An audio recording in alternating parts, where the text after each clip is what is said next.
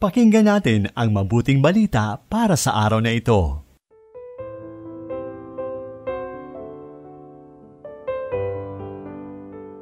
Mapagpalang araw ng Martes sa 2 linggo ng Adbyento, 14 ngayon ng Disyembre, kapestahan ni San Juan de la Cruz, pari at pantas ng simbahan mula sa orden ng mga Karmelitano.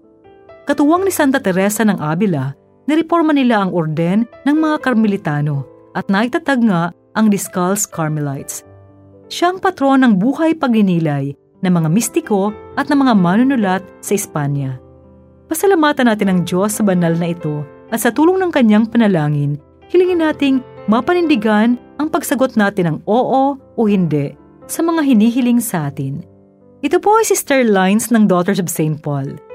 Pakinggan natin ang mabuting balita mula kay San Mateo, Kabanata 21, talata 28 hanggang 32.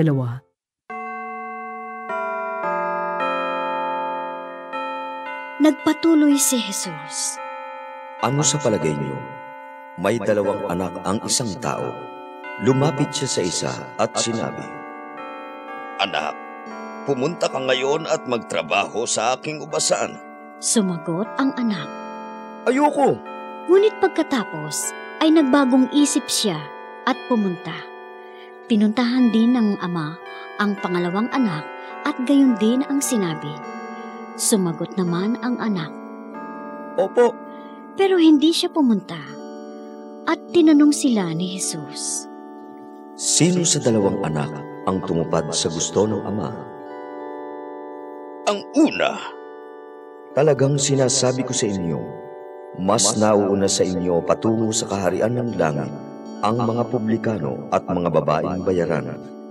Dumating nga si Juan para ipakita sa inyo ang daan ng kabutihan, subalit hindi kayo naniwala sa kanya.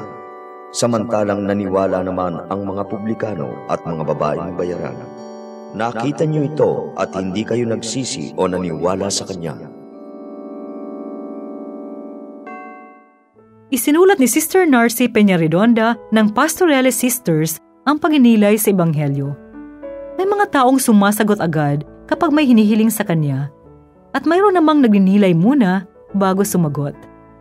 Sa mabuting balita natin ngayon, ang 2 anak na inutusan ng kanilang ama na magtrabaho sa ubasan ay parehong sumagot agad, pero kabaligtaran ng sagot nila ang kanilang ginawa. Iyong nagsabing hindi siya magtatrabaho sa ubasan. Sa kalaunan, nagpunta at nagtrabaho sa ubasan. Yun namang sumagot ng oo ay hindi nagpunta. Karaniwang nilalagyan natin sila ng label, masunurin o hindi masunurin ang anak na ito. Katulad ng iba sa atin, malimit sumasagot tayo ng oo, pero hanggang salita lamang tayo. May ilan naman sa atin na kahit sumagot ng hindi, pinag-iisipan at pinagdinilayan nila kung ano ang kalooban ng kanilang magulang at sa kalaunan susundin nila ang utos ng mga ito. Ipinahihiwatig ng pagsasalarawang ito ang karanasan ng pagbabago, karanasan ng pagyakap sa kalooban ng ama sa halip na ang gusto natin ang sundin. Mga kapanalig, ipinapakita sa atin ng mabuting balita ngayon na ang pagsunod sa utos ng ating mga magulang ay pagsunod din sa kalooban ng Diyos. At sa maraming pagninilay na ating napakinggan, ang pagsunod sa kalooban ng Diyos ang pinakamahalagang karanasan ng conversion. Mga kapanalig, ang karanasan ng pagbabago ay nagsisimula sa pakikinig sa sinasabi ng ating puso dahil sa puso natin nagsasalita ang Diyos. Itinuturo sa atin ang mabuting balita na pakinggan natin ang ating Diyos Ama at tuklasin natin ang kalooban niya. Sikapin natin itong gawin upang lumago tayo sa pagkikipag-ugnayan sa Kanya bilang mga anak niya. Manalangin tayo. O banal na Espiritu, nais naming maging mga masunuring anak ng aming Amang nasa langit. Gabayan mo kami sa araw-araw naming pagkilatis, pagpili at pagsasabuhay ng mga bagay at gawaing kalugod-lugod sa Kanya. Amen.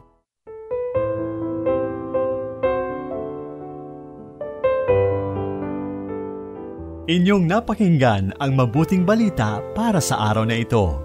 Hatid sa inyo ng Paulines Radio.